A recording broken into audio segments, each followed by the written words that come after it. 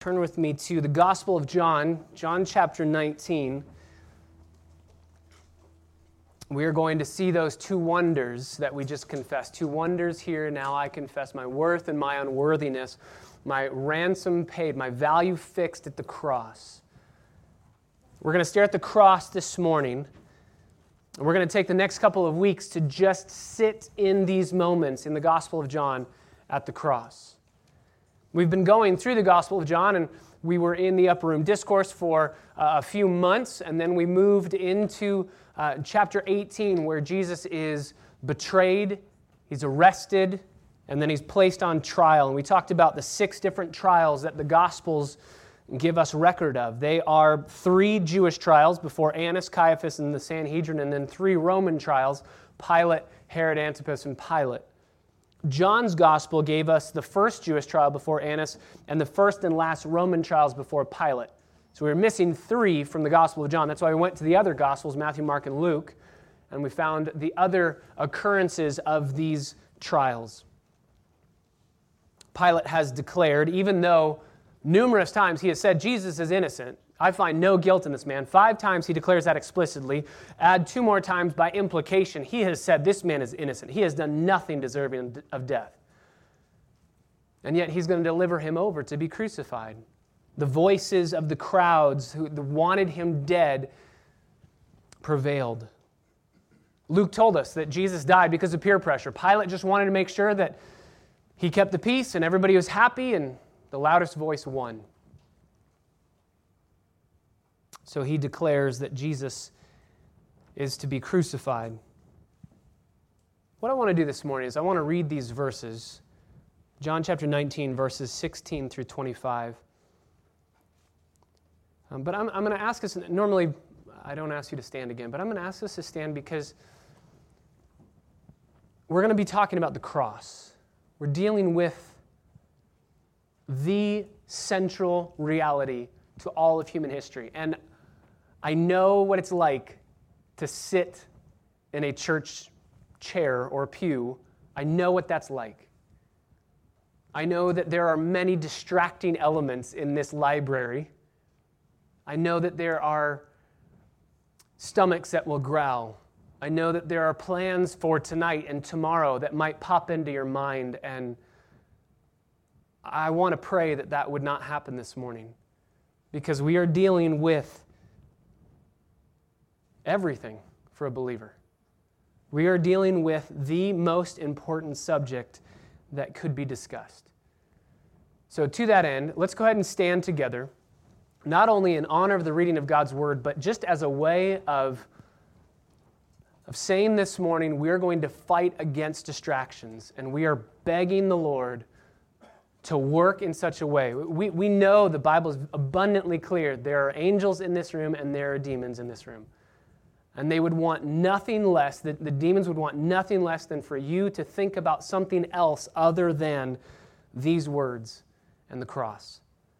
So let's read these words. You follow along in your copy of God's Word as I read them. Starting in verse 16 of John chapter 19. And as we're reading them, let's give careful attention to every word, to every letter, and feel as if this is unfolding before our very eyes. So Pilate then handed Jesus over to the crowd to be crucified. And they took Jesus, therefore, and he went out, bearing his own cross to the place called the place of a skull, which is called in Hebrew Golgotha. And there they crucified Jesus, and with him 2 other men, one on either side, and Jesus in between. Pilate also wrote an inscription and put it on the cross, and it was written, Jesus the Nazarene, the King of the Jews. Therefore, many of the Jews read this inscription, for the place where Jesus was crucified was near the city, and it was written in Hebrew, Latin, and Greek. So the chief priests of the Jews were saying to Pilate, don't write the King of the Jews, but that he said, I am the King of the Jews. And Pilate answered, what I have written, I have written. Then the soldiers, when they had crucified Jesus, took his outer garment and made 4 parts, a part to every soldier, and also the tunic. Now the tunic was seamless, woven in one piece.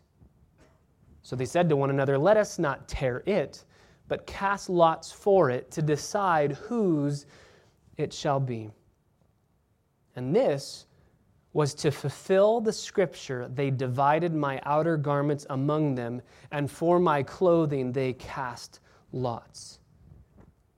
Therefore, the soldiers did these things.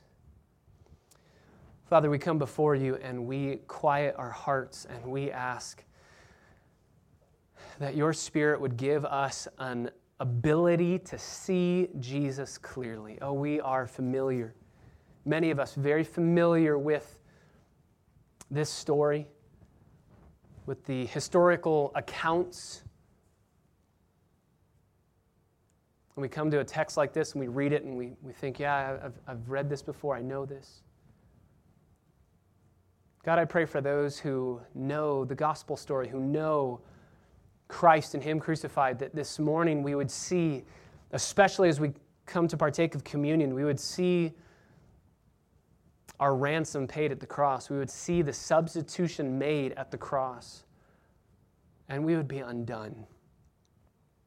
God, we cannot stand before the cross and hold our heads up high because we see our sin is the reason why Jesus is dying.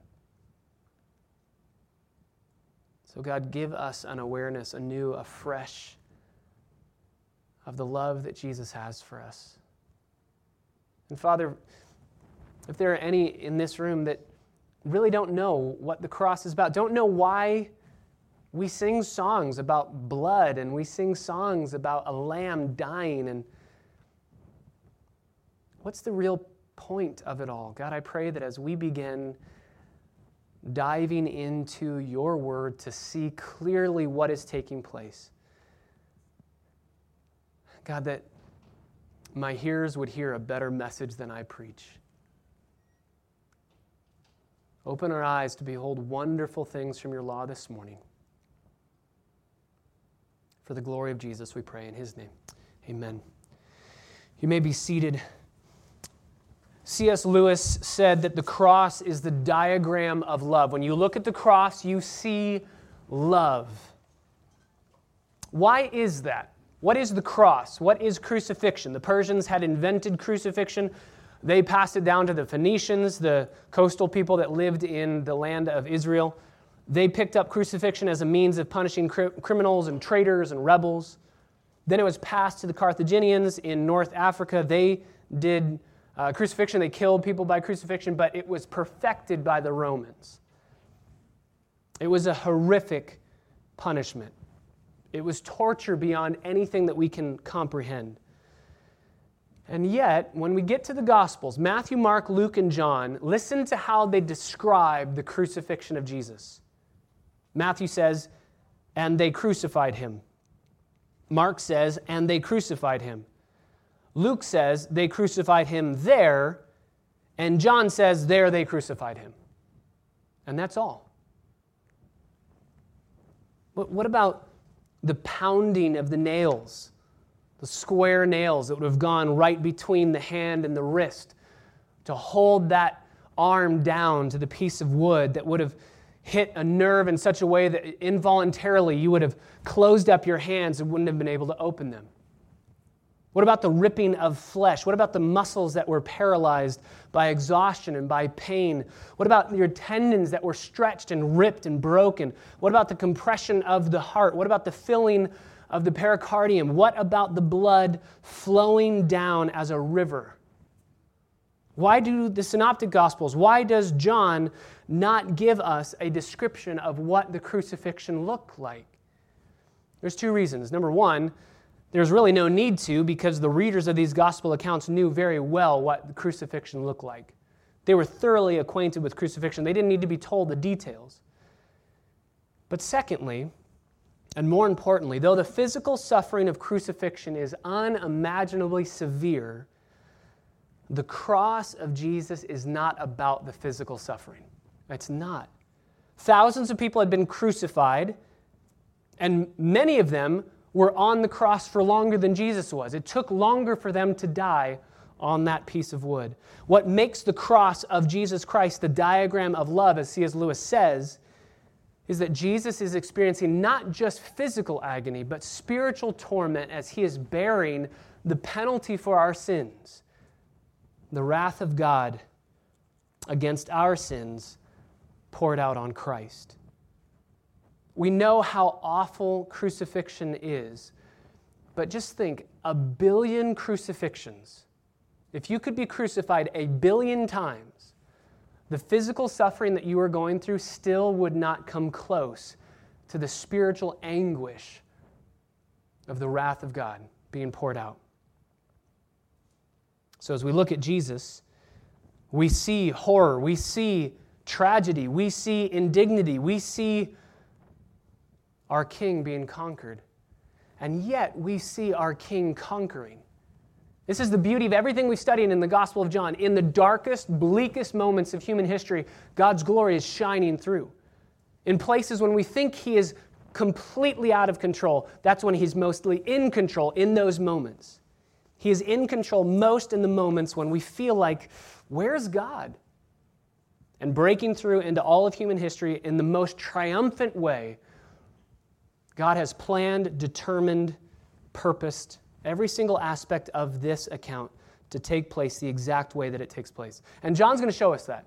John's going to show us the glory of the crucifixion of Jesus Christ by the fulfillment of the prophecies that were made about him. Verse 24, just look at a couple of these verses together. Verse 24 of chapter 19, middle of the verse, they divided my outer garments among them, and for my clothing they cast lots. That's from the Old Testament, and that's why John tells us they cast lots to fulfill Scripture. Verse 28, after this, Jesus, knowing that all things had already been accomplished to fulfill the Scripture, said, I am thirsty. Drop down to verse 36. For these things came to pass to fulfill the Scripture. Not a bone of him shall be broken.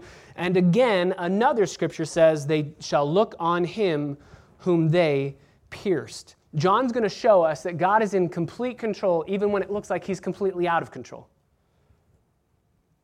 Jesus is going to fulfill all these prophecies. Just for the sake of seeing how magnificently glorious this moment is, listen to these probabilities.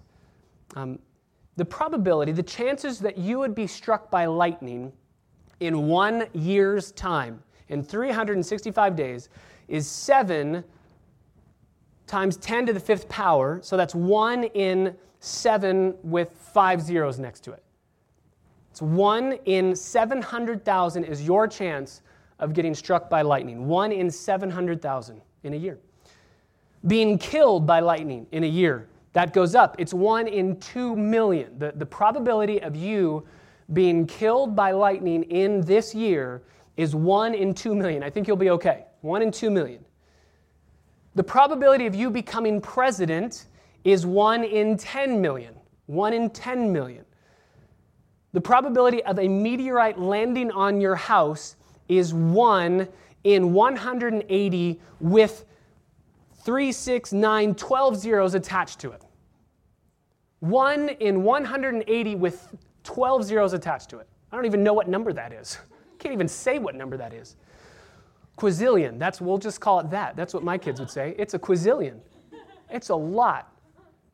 So, for Jesus to fulfill prophecies made about him in the Old Testament. The Old Testament said this is who the Messiah is going to be. For him to fulfill just 8 of the prophecies of the Messiah, just 8.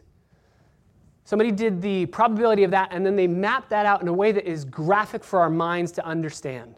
So, for someone to fulfill just 8 of the prophecies of the Messiah, it would be like filling the state of Texas, filling the entire state of Texas full of silver dollars all the way up to 2 feet. So 2 feet, the entirety of Texas, 2 feet deep with silver dollars. Then take somebody, blindfold them, throw them out of a plane anywhere that you want in Texas, tell them that they can pick one coin that has been marked out of all of those coins and have them on the very first try pick that coin. That's the probability of the Messiah filling just 8 of the prophecies that were made about him. Do you know how many prophecies there were made about Jesus being Messiah? 330. 330 specific prophecies regarding Jesus. Give or take some, because some people, by implication, they would say it's a little bit more, a little bit less.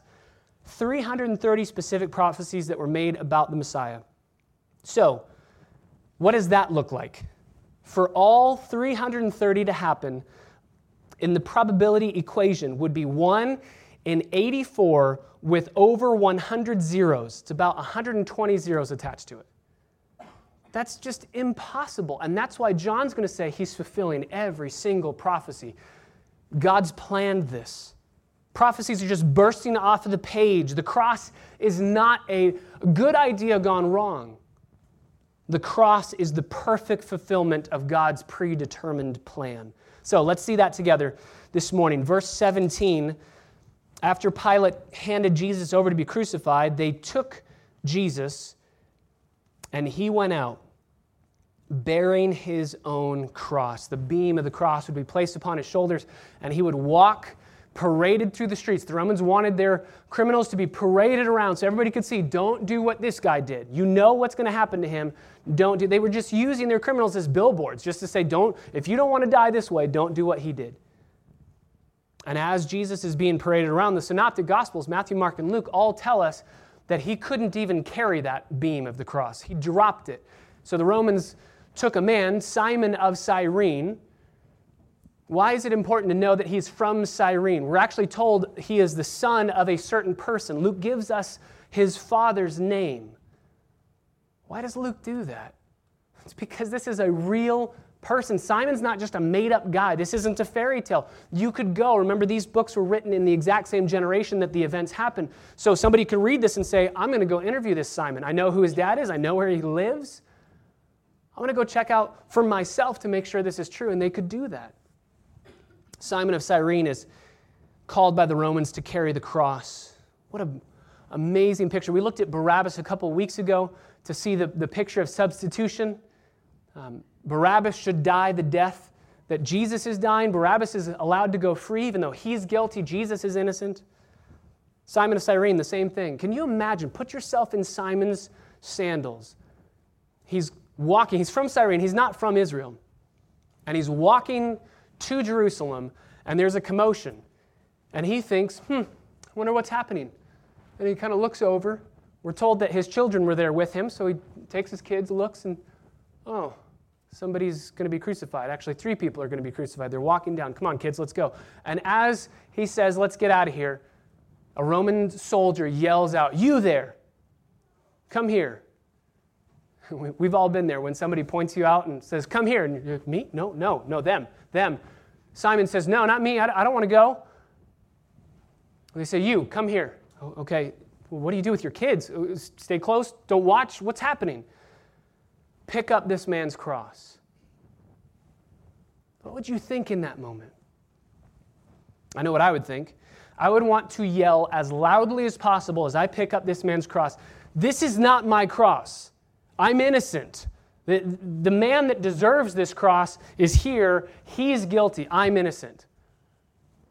I would especially want to make sure that was a known fact by the time I got to the place where this man would be crucified, because I sure don't want me being put on that cross. As the soldiers who are going to do the crucifying see me walking with the beam, maybe they think I'm the guy that's going to be crucified. Please know I'm innocent. And yet, the irony is Simon is the only guilty person between him and Jesus. Jesus is innocent. Jesus is undeserving of the punishment. Simon is guilty. Even though he thinks he's innocent, he is the one who's guilty. And Jesus, the innocent one, is going to be killed in his place. So, Jesus takes his cross, he drops it. He's unable to bear it, but as he's bearing it at the very beginning of this march to Golgotha, it reminds me of, remember in the Old Testament, Abraham and Isaac. Remember Abraham says, Isaac, take the wood. And Isaac puts the wood on his back and starts to walk with his father, not knowing that that very wood is the means of his impending death. But Jesus knows. He holds the wood. He knows this is the plan that God has. Once he is unable to carry his cross, Simon is brought in to pick it up and carries it all the way, middle of verse 17, to the place called the place of a skull. Some people say it's called that because it looked like a skull. I don't think that's the case. It's because this is a place where everybody was executed. This is the place of execution. Golgotha is Hebrew. It's Aramaic more specifically. It just means skull. The Latin word for skull is Calvarius, Calvary, where we get Calvary from. Jesus is led out straight from Gabbatha, you remember the judgment seat, to Golgotha. Notice, he is led straight out and crucified in verse 18. There's no week that's required in the Jewish law. In Jewish law, if a man was condemned to die, he had to have a week for other witnesses to come and to say, he is not guilty, he's innocent. And there is no week that is given. There's no time. It's condemned, guilty, and taken away. But also Rome is breaking protocol here as well, because they were supposed to, by law, give 2 days to wait to crucify, to execute a common criminal, because what if they got the verdict wrong? So both Jews and Romans are breaking protocol to crucify an innocent man. But this is no surprise to us, because this is exactly the way it was prophesied. 750 years before Jesus was crucified, in Isaiah chapter 53, verse 8, Isaiah wrote, "By oppression and judgment he will be taken away." He's oppressed, he's judged, and he's taken away. If Isaiah knew the customs of the day, Isaiah would have put, he's oppressed, he's judged, and there's a 7-day period of time waiting to see if he's truly guilty, and then he will be taken away. But Isaiah doesn't write that, because God didn't write that. God wrote, this is exactly how it's going to go down. Rome dances to God's jig. So they lead him away. They lead him. He doesn't panic. He doesn't struggle. He follows. Because Isaiah 53 verse 7 says he is led like a sheep to slaughter. He doesn't need to be driven. Cattle are driven. Sheep follow. They're led. And Jesus, the Lamb of God, as we sang about earlier, is led away to his slaughter. And he's crucified. Verse 18, there they crucified him. They crucified him. The Synoptic Gospels tell us that as they were crucifying him, they offered him a painkiller, wine mixed with gall or myrrh. They offered him a substance that would enable him to feel a little bit less pain, dull the pain, but he doesn't take it. Why does he not drink this painkiller? There's 2 reasons in my mind that he doesn't drink this painkiller. The first is he needs his wits about him. He needs to be fully in control because he has 7 things that he still has yet to say, and he needs to make sure that he says them clearly, articulately, so that we can hear them. He still has work to do. He still has to take care of his mother. He needs to make sure that she's taken care of when he passes away. He needs to make sure that the thief on the cross is told, today you'll be with me in paradise. He needs to make sure that ministry still happens. But number 2, he needs to fully experience every single amount of pain and suffering associated with the wrath of God. He needs to experience infinite wrath and feel it fully, because if he were to take a Tylenol and feel 1% less of infinite wrath and infinite suffering, how much infinite wrath would we still have to bear? Infinite. It would be infinity. You can't take away from infinity. If he says, okay, I'm going to feel just a sliver less, well, we still have infinite punishment. So he needs to experience every single aspect of the wrath of God. And he's crucified as a common criminal, verse 18, with 2 other men, one on either side, in between 2 thieves. He is taking the place, literally, physically, as a sinner. He's taking the place of a sinner. And this is to fulfill prophecy as well. Isaiah 53, verse 12, he is numbered with the transgressors. He's numbered with the transgressors. John tells us, verse 19, he jumps right into Pilate writing the inscription. And we'll continue to look at this, but This is where I want to zip up all of the Gospels together. It's the process we call harmonizing the Gospels. We want to make the 4 Gospels fit together and see how they work together. They're all specifically looking at aspects that maybe the other one wouldn't be looking at. So we're going to put them all together to see the fullest picture of everything that happens on this day in human history. So turn over to Luke, because Luke tells us that Jesus is going to say something. Luke chapter 23. Jesus is going to speak. Jesus is going to say something that Luke is going to record for us. Only Luke records this saying. This is the first of 7 sayings that Jesus is going to speak on the cross, all of which are incredibly important for us today. Charles Spurgeon said this: "Are you content to follow Jesus from a distance? Are you content to just let him walk ahead and, I kind of know who he is?" He says, "Oh, let me affectionately warn you, for it is a grievous thing when we can live contentedly without the present enjoyment of the Savior's face. Let us work to feel what an evil thing this is, little love to our own dying Savior, little joy in our precious Jesus, little fellowship with the beloved. Hold true remorse in your soul while you sorrow over your hardness of heart, but do not stop at sorrow. Remember where you first received salvation and go at once to the cross. There and only there can your spirit be woken up. No matter how hard, no matter how insensible, no matter how dead we may have become, let's go again. Yes, let's go again in all the rags and poverty and depravity of our natural condition. Let's clasp that cross. Let's look into those eyes. Let's bathe in that fountain filled with blood.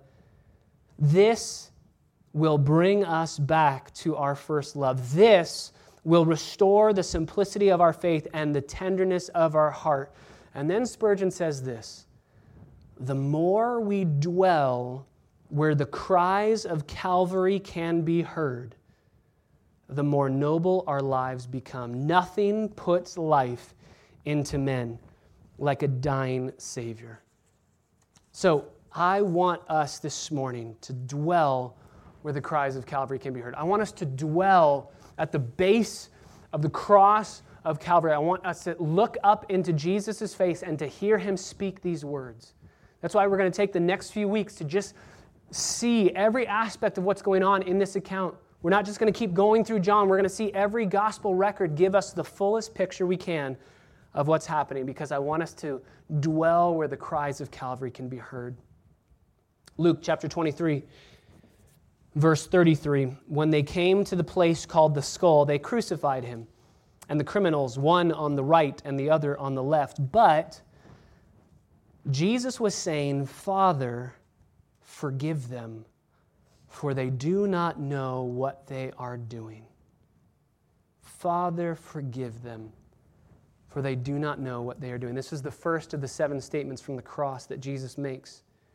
As Jesus is being nailed to the cross, or maybe as he's being hoisted up after being nailed, or the first moments that the cross has rested in the hole that was dug in the ground for it, he speaks these words. While his hands cannot serve those around him because they're pinned to a tree, and while his feet cannot run to meet needs because they're nailed to a cross, still he ministers through a prayer. One commentator says, "At this moment of inconceivable horror, the voice of the song of man was heard, lifted up." The voice of Jesus lifted up as a song, not in a scream of natural agony at that fearful torture, but calmly praying in divine compassion for his brutal and pitiless murderers. When man is doing their worst, Jesus prays, not for their judgment, but for their forgiveness. In this verse, we see the restraint of a man who had the power to destroy, but instead chooses to forgive. J.C. Ryle says, "These words were probably spoken while our Lord was being nailed to the cross, or as soon as the cross was reared up on its end. And it is worthy to remark that as soon as the blood of the great sacrifice began to flow, the great high priest began to intercede." He intercedes. And again, This is fulfillment of prophecy. Isaiah chapter 53, verse 12. He interceded for the transgressors. Maybe at the exact moment that a nail is being driven through his wrist, he cries out, Father, forgive them. They don't know what they're doing. He says, Father, an intimate relationship.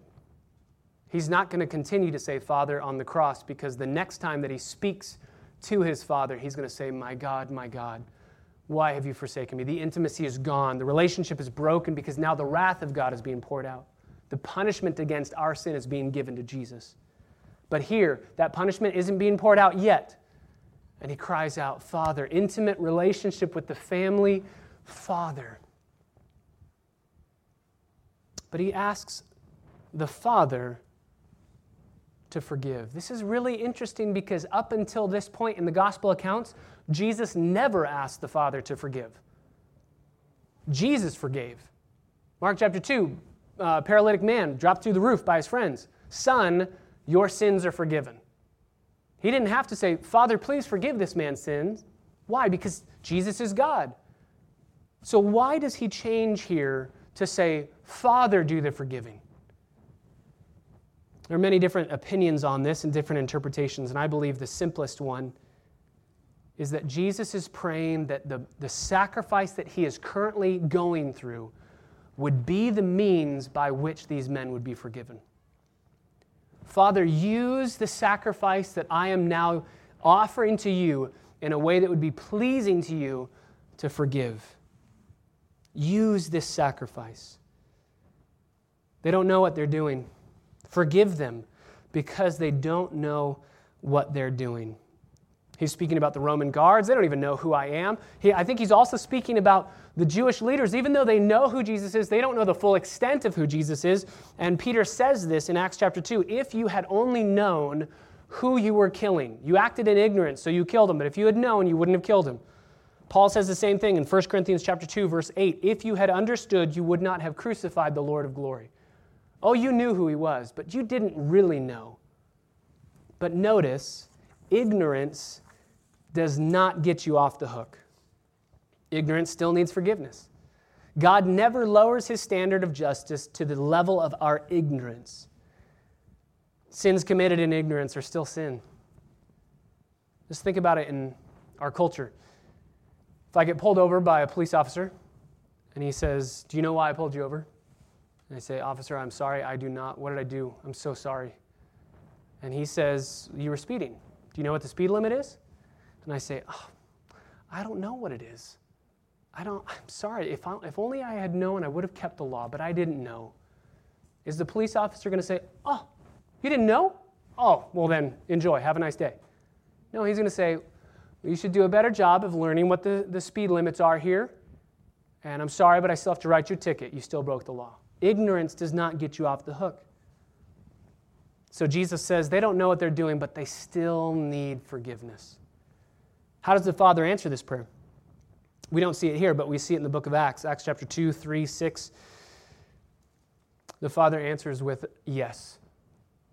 Roman soldiers are forgiven. Jewish leaders are forgiven. When Peter cries out to the men who had crucified, men, you crucified the Lord of glory, and they repent. What should we do? They repent. The Father answers Jesus' prayer by saying, yes, I will forgive. I will forgive. Notice, forgiveness is not the end goal here. Forgive them, not just to remove the guilt, but to bring them into the family of God. Reconciliation is the goal, right? Forgiveness just gets stuff out of the way so we can be reconciled.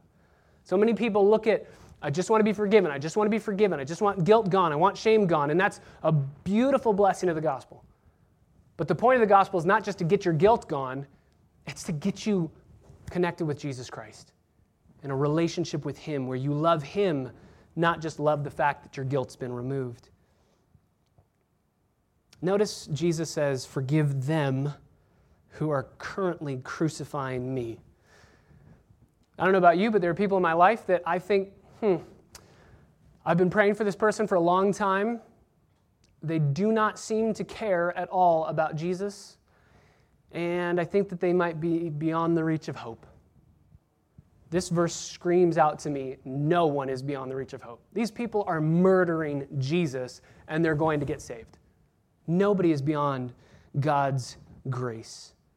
Nobody is beyond God's grace. So Luke tells us, again, only Luke tells us that Jesus' first words from the cross are, Father, forgive them, ministering with love, with kindness. Notice also, he asks the Father to forgive them before they have even asked for forgiveness. This is incredibly instructive for our hearts. You can forgive somebody from your heart before they ever come to you and ask you for forgiveness. You can forgive them from your heart, and you must. The Bible says you must forgive them. That interaction should be such that when they end up coming to you and saying, would you please forgive me for what I did, that there should be no more struggle in your heart. Of course I forgive you because I've already forgiven you. I love you. It's gone, reconciled. Jesus does this high priestly work at the cross. Turn back to John 19, John chapter 19, verse 19. We will finish out this section. Pilate, verse 19 of chapter 19, also wrote an inscription, and he put it on the cross. And it says, Jesus the Nazarene, the King of the Jews. And many of the Jews, when they read this, because the place where Jesus was crucified was near the city, it's outside of the city, but it's near the city, they wanted to put it in a main road. They want to put it on a main junction so that everybody can see these men who are dying. You don't want to do what they did. And that's why we'd put the billboard, the placard above their head, so that as you're walking by, as I'm walking by with my kids and they say, Daddy, why is he up there? I can say, well, look, he stole from Rome. Look, he killed a Roman officer. Don't ever do that or you'll wind up like him. They were using these forms of punishment to announce to the world, don't be involved in sedition. Don't try to overthrow us.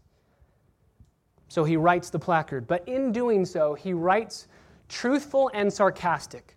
What Pilate is doing is both truthful and honest and also sarcastic. It's truthful. As we looked at, Pilate knows Jesus is innocent. He is not a seditionist. He is not trying to overthrow Rome. The Jews want him to be killed for trying to overthrow Rome. That's why they say, no, take that down and put, he claimed to be the king. He claimed to be a rival of Caesar. But Jesus says he never claimed that. He is not a seditionist. Therefore, I'm just going to leave it as King of the Jews. He never claimed to be your king in the way you think. But it's also sarcastic because he says, this is the best you have for a king. This is the best you got up here. This is your king. That's all you have. That's why they say, please take this down. They know that Pilate is both condemning them for their dishonesty and indicting them, but he's also making fun of them. And he's doing it in 3 languages. He says, you know what, I'm going to get the last laugh, guys, and I'm also going to get the last laugh in 3 languages. In Hebrew, which is the Jewish tongue, in Latin, which is the Roman tongue, and in Greek, which is the universal language. So everybody can read this. But not even Pilate, with all of his attempts to get the last laugh, not even Pilate can get the last laugh. God's the one who gets the last laugh. 1,000 years before this moment, the psalmist said in Psalm 2, God sits in the heavens and laughs at those that are trying to thwart his plan. You cannot thwart the plan of God. Even in Pilate writing this inscription, this in Latin, this titulus, this title nailed to the tree, Pilate, without even knowing it, is giving us one of the first records of a tract, a gospel tract. Because he puts, here's the King of the Jews, and in a couple of hours, there's going to be a thief who says, Jesus, remember me when you enter into your kingdom. How does that thief know that Jesus is a king? Pilate, with truth and sarcasm, says, I'm going to put this placard up on the cross and make fun of everyone. And in doing that, this thief looks and says, you are a king. I know you're a king. We'll look at that next week. There is glory and there is victory in all of this seemingly disastrous and defeated moments. These moments seem the darkest in all of human history, and they are. And yet glory is shining through. Not even Pilate trying to get the last laugh can make it happen. So, Pilate answers, verse 22, "What I have written, I have written. It's staying up there. You cannot take it down." Then, verse 23, the soldiers, when they had crucified Jesus, took his outer garments and made 4 parts. They would normally, Jewish people would wear 4 different layers. And so there are 4 soldiers that are crucified, and everyone gets a part. And then they took this tunic, which is seamless, woven in one piece. It's one piece. It's one piece of fabric. Jewish customs were for the mother to make this one piece woven together, this completely seamless woven piece of clothing. And the mother would make it specifically for the day that the son would move out. Here, son, a very special, beautiful, so this can be close to your heart, and this is one piece given to you from my heart. It was a custom. So here is a token of Mary's love, and we're going to look at her in depth next week, but a token of Mary's love for her son, who she sees now being crucified, who she sees this piece, seamless, beautiful fabric. They say, no, we shouldn't tear it. Let's cast lots for it. This was to fulfill Scripture, verse 24. They're going to shoot dice for this beautiful piece of fabric. Why?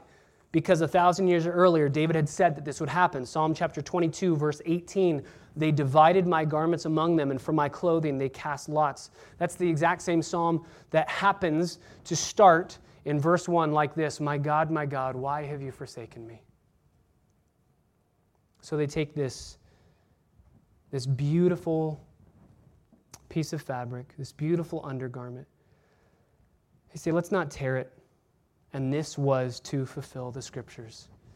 The Old Testament also tells us that there was another individual who was required to wear a seamless garment under all of their clothes.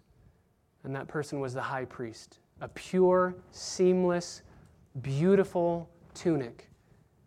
And Jesus, our great high priest, is dying on the cross in our place, interceding for us as he dies.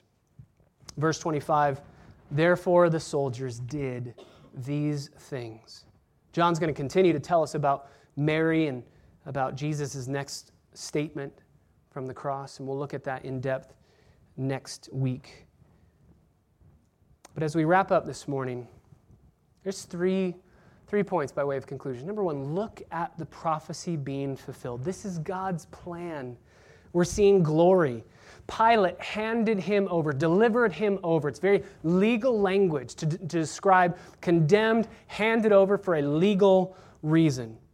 That exact same Greek word is used in Romans 8, verse 32, when Paul writes that God delivered Jesus over for us all. Pilate delivered Jesus because God had delivered Jesus. Nothing can happen outside of God's perfect plan. If you are here this morning and you know Jesus Christ as Lord and Savior, you have bowed the knee to Him as master of your life. You've been crucified with Christ, Galatians 2:20, and you no longer live, but Jesus lives in you. Then you have the promise that everything in your life will work together for your good and the conformity of your character to Christ and for God's glory. There is nothing that happens to you for an accident. There is no tear that is wasted. There is no moment of your life, no matter how painful or difficult it is, that is purposeless. God's working everything together just as He worked these moments. Number 2, listen to the Savior speak. Stare at the prophecy fulfilled. Listen to the Savior speak. Listen to Him cry out from the cross, "Father, forgive them." Could you say that in a moment of immense suffering? The reality is forgiveness sounds like an amazing idea until you're the one who has to do it. We love the idea of forgiveness. But when it comes time for us to have to do the forgiving, it's incredibly hard. So can I just ask, is there anyone in your life that you are currently struggling to forgive? Maybe you've grown bitter towards somebody. Bitterness is like drinking poison and hoping it will kill the other person. It never works. It just destroys you. Instead, you should pursue forgiveness, biblical, gospel, Jesus-like forgiveness. That includes 4 promises. When you forgive the way that Jesus forgives us, it includes 4 promises. Number 1, you promise, I'm not going to dwell on this incident. I'm not dwelling on this anymore. It's done, forgiven, it's taken out of the way, we're done. Number 2, I'm not going to bring it up and use it against you. I'm not going to bring it up and use it against you. I think that's one of the biggest promises that married couples break when they bring something up from the past that was already dealt with and forgiven, and they bring it up and they say, wait, we need to talk about this again. No, if you've truly forgiven, you're not going to dwell on it and you're not going to bring it up. Promise number 3, you're not going to talk to others about the incident. You're not going to say, I forgive you, and then go around to somebody else and say, how could they have done that? It's forgiven, it's gone. Just like Jesus does with us, as far as the east is from the west. He's not bringing it back up to throw it in our face and say, look at what you've done. Promise number 4, I will not allow this incident to stand between us or hinder our personal relationship. It's done. It's not forgive and forget. Many people think that that's biblical. That's not biblical because God doesn't forgive and forget. God can't forget anything. He remembers everything. But He chooses not to bring it up. That's what the passage says in the book of Psalms. He forgives you, and then He chooses never to bring it up before you. And that's the same thing that we have to do. Oh, how often, the moment that we say, I forgive you, and from our heart we genuinely mean it. We say, I forgive you, it's forgiven, it's done. And then we walk away, and the devil says, nah, look at what they did to you. You're forgiving that? No way. Just keep on remembering that. Let it fester. This has changed your relationship. No, the devil brings that up. He's the adversary. He's the accuser of the brethren, and he divides us. And that's where we say, I'm sorry. I'm sorry, devil. That sin was forgiven at the cross by Jesus, and I have forgiven them as well, so that's gone. That's gone. No one is beyond the reach of God's grace as Jesus cries out, Father, forgive them. Finally, number 3, so see the prophecy fulfilled, listen to the Savior speak. And then number 3, see salvation accomplished. See salvation accomplished. The crucifixion of Jesus tells us what we need to be saved from. We need to be saved from our sin and its penalty. The Bible says all of us have sinned. We know we've done things that are wrong. And we've sinned against God. We've broken His law. Just as if, going back to the police officer, if you break a law of the land, there's going to be a punishment. There has to be a punishment. If you break God's law, God is infinite, so the punishment is infinite. But God loves us too much to leave us sitting under that judgment. God said, no, I love you. John 3:16, you know it. God so loved the world that He gave Jesus, His only Son. Jesus was born. He lived a perfect, sinless life that you and I needed to live to get to God on our own, but we could never live. We've all sinned. We've all messed up. We've all done things that are wrong and broken God's law. So God sends Jesus to live sinlessly, perfection. And then at the cross, God the Father treats Jesus as if Jesus had lived my sinful life. So Jesus is punished in my place, bearing my punishment, my penalty, so that the Father can treat me as if I lived Jesus' perfect life. I'm seen as perfectly holy because of what Jesus did, His life of perfection. He died on the cross, He rose from the dead, conquering sin and death once for all. And you say, well, how do we get that perfection? How do we get that holiness placed into our account? How do we get our sins forgiven? You can't do anything. It's not karma. It's not good works. You can try to be good, but your goodness will never take away your bad works. You need Jesus to do that.